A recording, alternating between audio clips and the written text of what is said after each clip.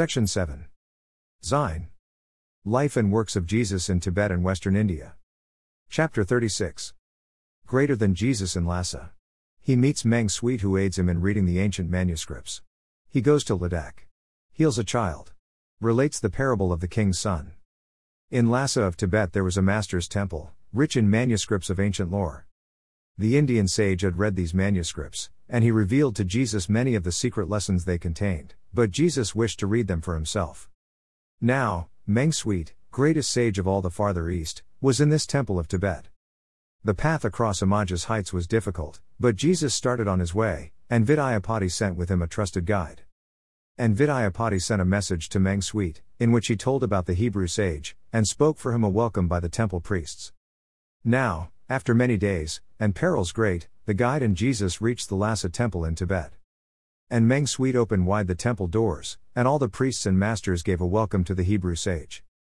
And Jesus had access to all the sacred manuscripts, and, with the help of Meng Sweet, read them all. And Meng Sweet often talked with Jesus of the coming age, and of the sacred service best adapted to the people of the age. In Lhasa Jesus did not teach. When he finished all his studies in the temple schools he journeyed toward the west. In many villages he tarried for a time and taught. At last he reached the pass, and in the Ladakh city, Leh, he was received with favor by the monks, the merchants, and the men of low estate. And in the monastery he abode, and taught, and then he sought the common people in the marts of trade, and there he taught. Not far away a woman lived, whose infant son was sick nigh unto death. The doctors had declared, "There is no hope, the child must die." The woman heard that Jesus was a teacher sent from God, and she believed that he had power to heal her son. And so she clasped the dying infant in her arms and ran with haste and asked to see the man of God. When Jesus saw her faith he lifted up his eyes to heaven and said, "My Father God, let power divine o'ershadow me, and let the holy breath fill full this child that it may live." And in the presence of the multitude he laid his hand upon the child and said, "Good woman, you are blessed, your faith has saved your son." And then the child was well. The people were astonished and they said, "This surely is the Holy One made flesh, for man alone cannot have fever thus and save a child from death." Then many of the people brought their sick, and Jesus spoke the word, and they were healed. Among the Ladaks Jesus tarried many days. He taught them how to heal, how sins are blotted out, and how to make on earth a heaven of joy. The people loved him for his words and works, and when he must depart they grieved as children grieve when mother goes away.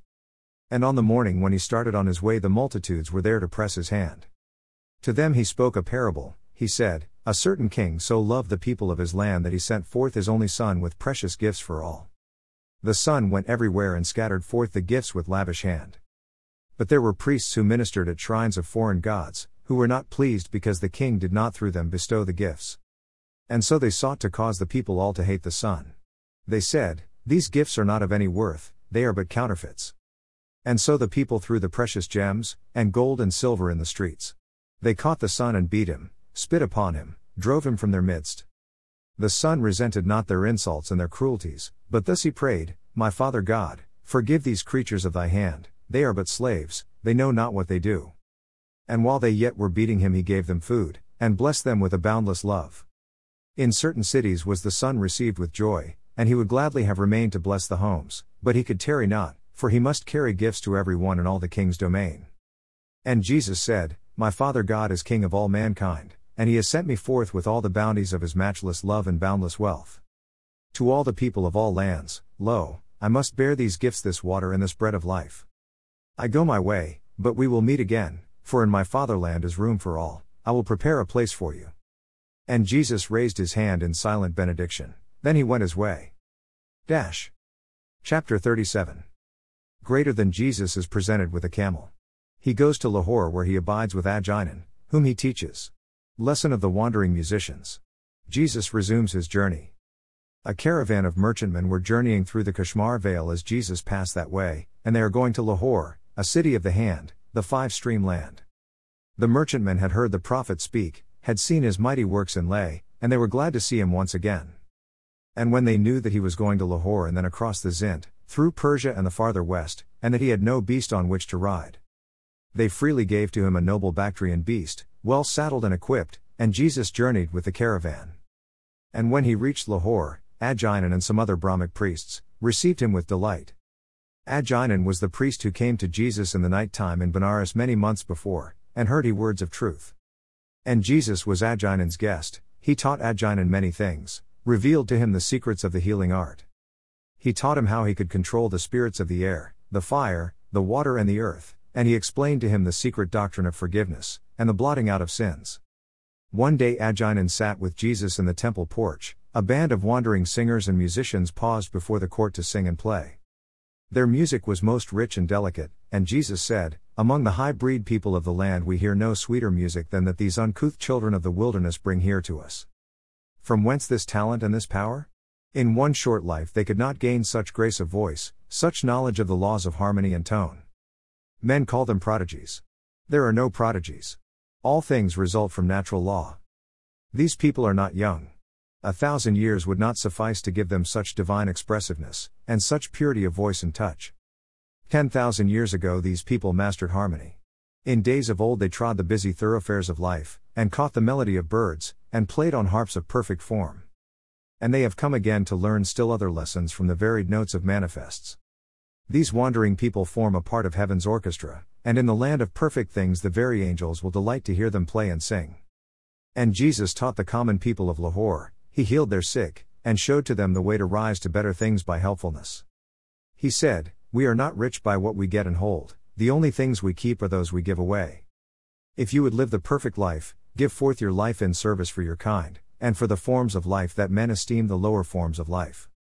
But Jesus could not tarry longer in Lahore. He bade the priests and other friends farewell, and then he took his camel and he went his way toward the Zint. Section 8. Shith. Life and works of Jesus in Persia. Chapter 38. Greater than Jesus crosses Persia. Teaches and heals in many places.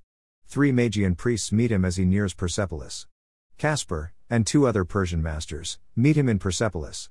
The 7 masters sit in silence 7 days. 24 years of age was Jesus when he entered Persia on his homeward way. In many a hamlet, town and neighborhood he paused a while and taught and healed. The priests and ruling classes did not welcome him, because he censured them for cruelty to those of low estate. The common people followed him in throngs.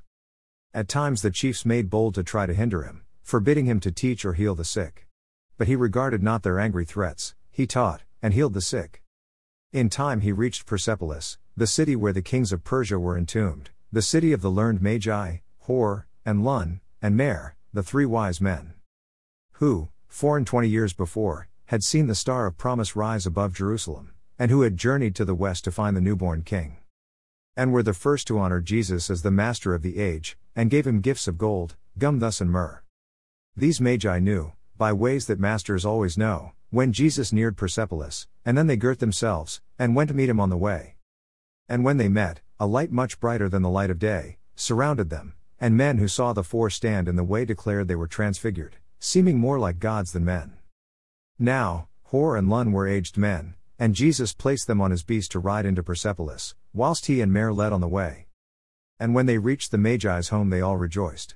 And Jesus told the thrilling story of his life, and Hor and Lun and Mer spoke not, they only looked to heaven, and in their hearts praised God. 3 wise men from the north were Persepolis, and they were Caspar, Zara and Melzone, and Caspar was the wisest master of the Magian land. These 3 were at the home of Hor and Lun and Mer when Jesus came. For 7 days these 7 men spoke not, they sat in silence in the council hall in close communion with the silent brotherhood. They sought for light, for revelation and for power. The laws and precepts of the coming age required all the wisdom of the masters of the world. Chapter 39. Greater than Jesus attends a feast in Persepolis. Speaks to the people, reviewing the Magian philosophy. Explains the origin of evil. Spends the night in prayer. A feast in honor of the Magian god was being held, and many men were gathered in Persepolis. And on the great day of the feast the ruling Magian master said, "Within these sacred walls is liberty, whoever wills to speak may speak." And Jesus, standing in the midst of all the people, said, "My brothers, sisters, children of our Father God. Most blessed are you among the sons of men today, because you have such just conceptions of the Holy One in man. Your purity in worship and in life is pleasing unto God, and to your master, Zarathustra, praise is due. Well say you all, there is one God from whose great being there came forth the 7 spirits that created heaven and earth, and manifest unto the sons of men are these great spirits in the sun, and moon, and stars. But in your sacred books we read that 2 among these 7 are of superior strength, that one of these created all the good, the other one created all that evil is. I pray you, honored masters, tell me how that evil can be born of that which is all good? A magus rose and said, if you will answer me, your problem will be solved. We all do recognize the fact that evil is. Whatever is, must have a cause. If God, the One, made not this evil, then, where is the God who did? And Jesus said, whatever God, the One, has made is good, and like the great first cause, the 7 spirits all are good, and everything that comes from their creative hands is good. Now, all created things have colors, tones and forms their own, but certain tones, though good and pure themselves, when mixed, produce in harmonies, discordant tones. And certain things, though good and pure, when mixed, produce discordant things, yea, poisonous things, that men call evil things. So evil is the inharmonious blending of the colors, tones, or forms of good. Now, man is not all wise, and yet has will his own. He has the power, and he uses it, to mix God's good things in a multitude of ways, and every day he makes discordant sounds, and evil things. And every tone and form, be it of good, or ill, becomes a living thing, a demon, sprite, or spirit of a good or vicious kind.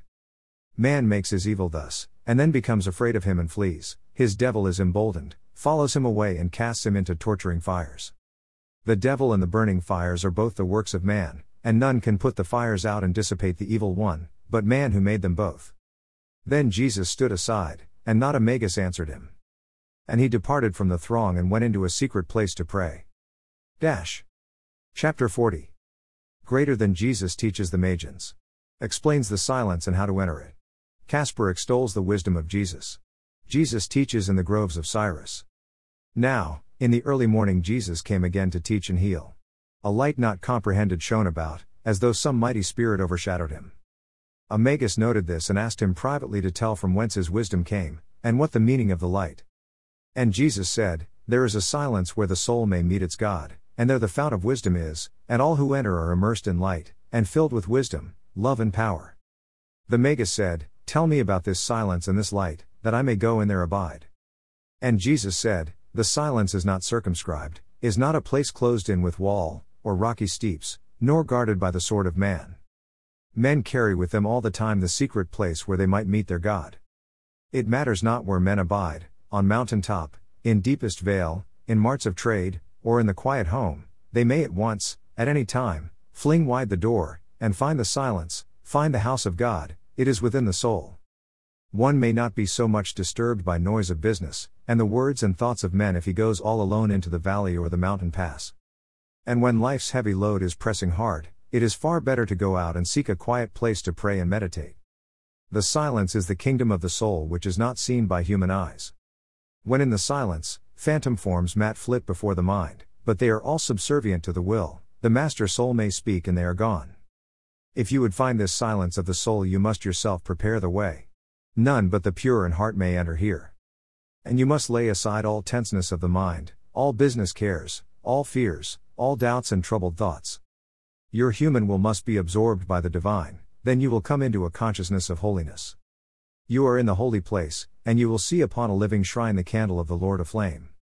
And when you see it burning there, look deep into the temple of your brain, and you will see it all aglow. In every part, from head to foot, are candles all in place, just waiting to be lighted by the flaming torch of love. And when you see the candles all aflame, just look, and you will see, with eyes of soul, the waters of the fount of wisdom rushing on, and you may drink, and there abide. And then the curtains part, and you are in the holiest of all, where rests the ark of God, whose covering is the mercy seat. Fear not to lift the sacred board, the tables of the law are in the ark concealed. Take them and read them well, for they contain all precepts and commands that men will ever need.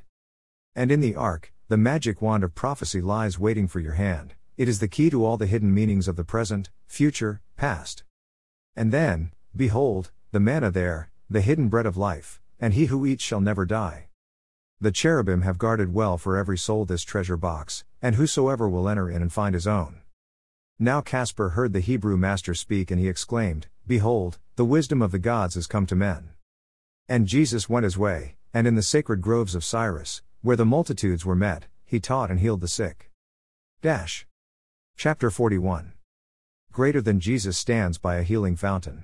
Reveals the fact that faith is the potent factor in healing and many are healed by faith. A little child teaches a great lesson of faith. A flowing spring that people called the healing fount was near Persepolis. And all the people thought that at a certain time of the year their deity came down and gave a virtue to the waters of the fount, and that the sick who then would plunge into the fount and wash would be made whole. About the fount a multitude of people were in waiting for the Holy One to come and potentize the waters of the fount. The blind, the lame, the deaf, the dumb, and those obsessed were there. And Jesus, standing in the midst of them, exclaimed, "Behold the spring of life. These waters that will fail are honored as the special blessing of your God. From whence do healing virtues come? Why is your God so partial with his gifts? Why does he bless this spring today, and then tomorrow take his blessings all away?" A deity of power could fill these waters full of healing virtue every day. Hear me, you sick, disconsolate, the virtue of this fount is not a special gift of God. Faith is the healing power of every drop of all the waters of this spring. He who believes with all his heart that he will be made whole by washing in this fount will be made whole when he is washed, and he may wash at any time. Let every one who has this faith in God and in himself plunge in these waters now and wash. And many of the people plunged into the crystal fount, and they were healed. And then there was a rush, for all the people were inspired with faith, and each one strove to be among the first to wash, lest all the virtue be absorbed. And Jesus saw a little child, weak, faint and helpless, sitting all alone beyond the surging crowd, and there was none to help her to the fount. And Jesus said, "My little one, why do you sit and wait? Why not arise and hasten to the fount and wash, and be made well?" The child replied, "I need not haste, the blessings of my Father in the sky are measured not in tiny cups, they never fail, their virtues are the same forevermore. When these whose faith is weak must haste to wash for fear their faith will fail, have all been cured, these waters will be just as powerful for me. Then I can go and stay a long, long time within the blessed waters of the spring." And Jesus said, "Behold a master soul. She came to earth to teach to men the power of faith." And then he lifted up the child and said, "Why wait for anything? The very air we breathe is filled with balm of life. Breathe in this balm of life in faith and be made whole." The child breathed in the balm of life in faith, and she was well. The people marveled much at what they heard and saw. They said, "This man must surely be the God of health made flesh." And Jesus said, "The fount of life is not a little pool, it is as wide as are the spaces of the heavens. The waters of the fount are love, the potency is faith, and he who plunges deep into the living springs, in living faith, may wash away his guilt and be made whole, and freed from sin."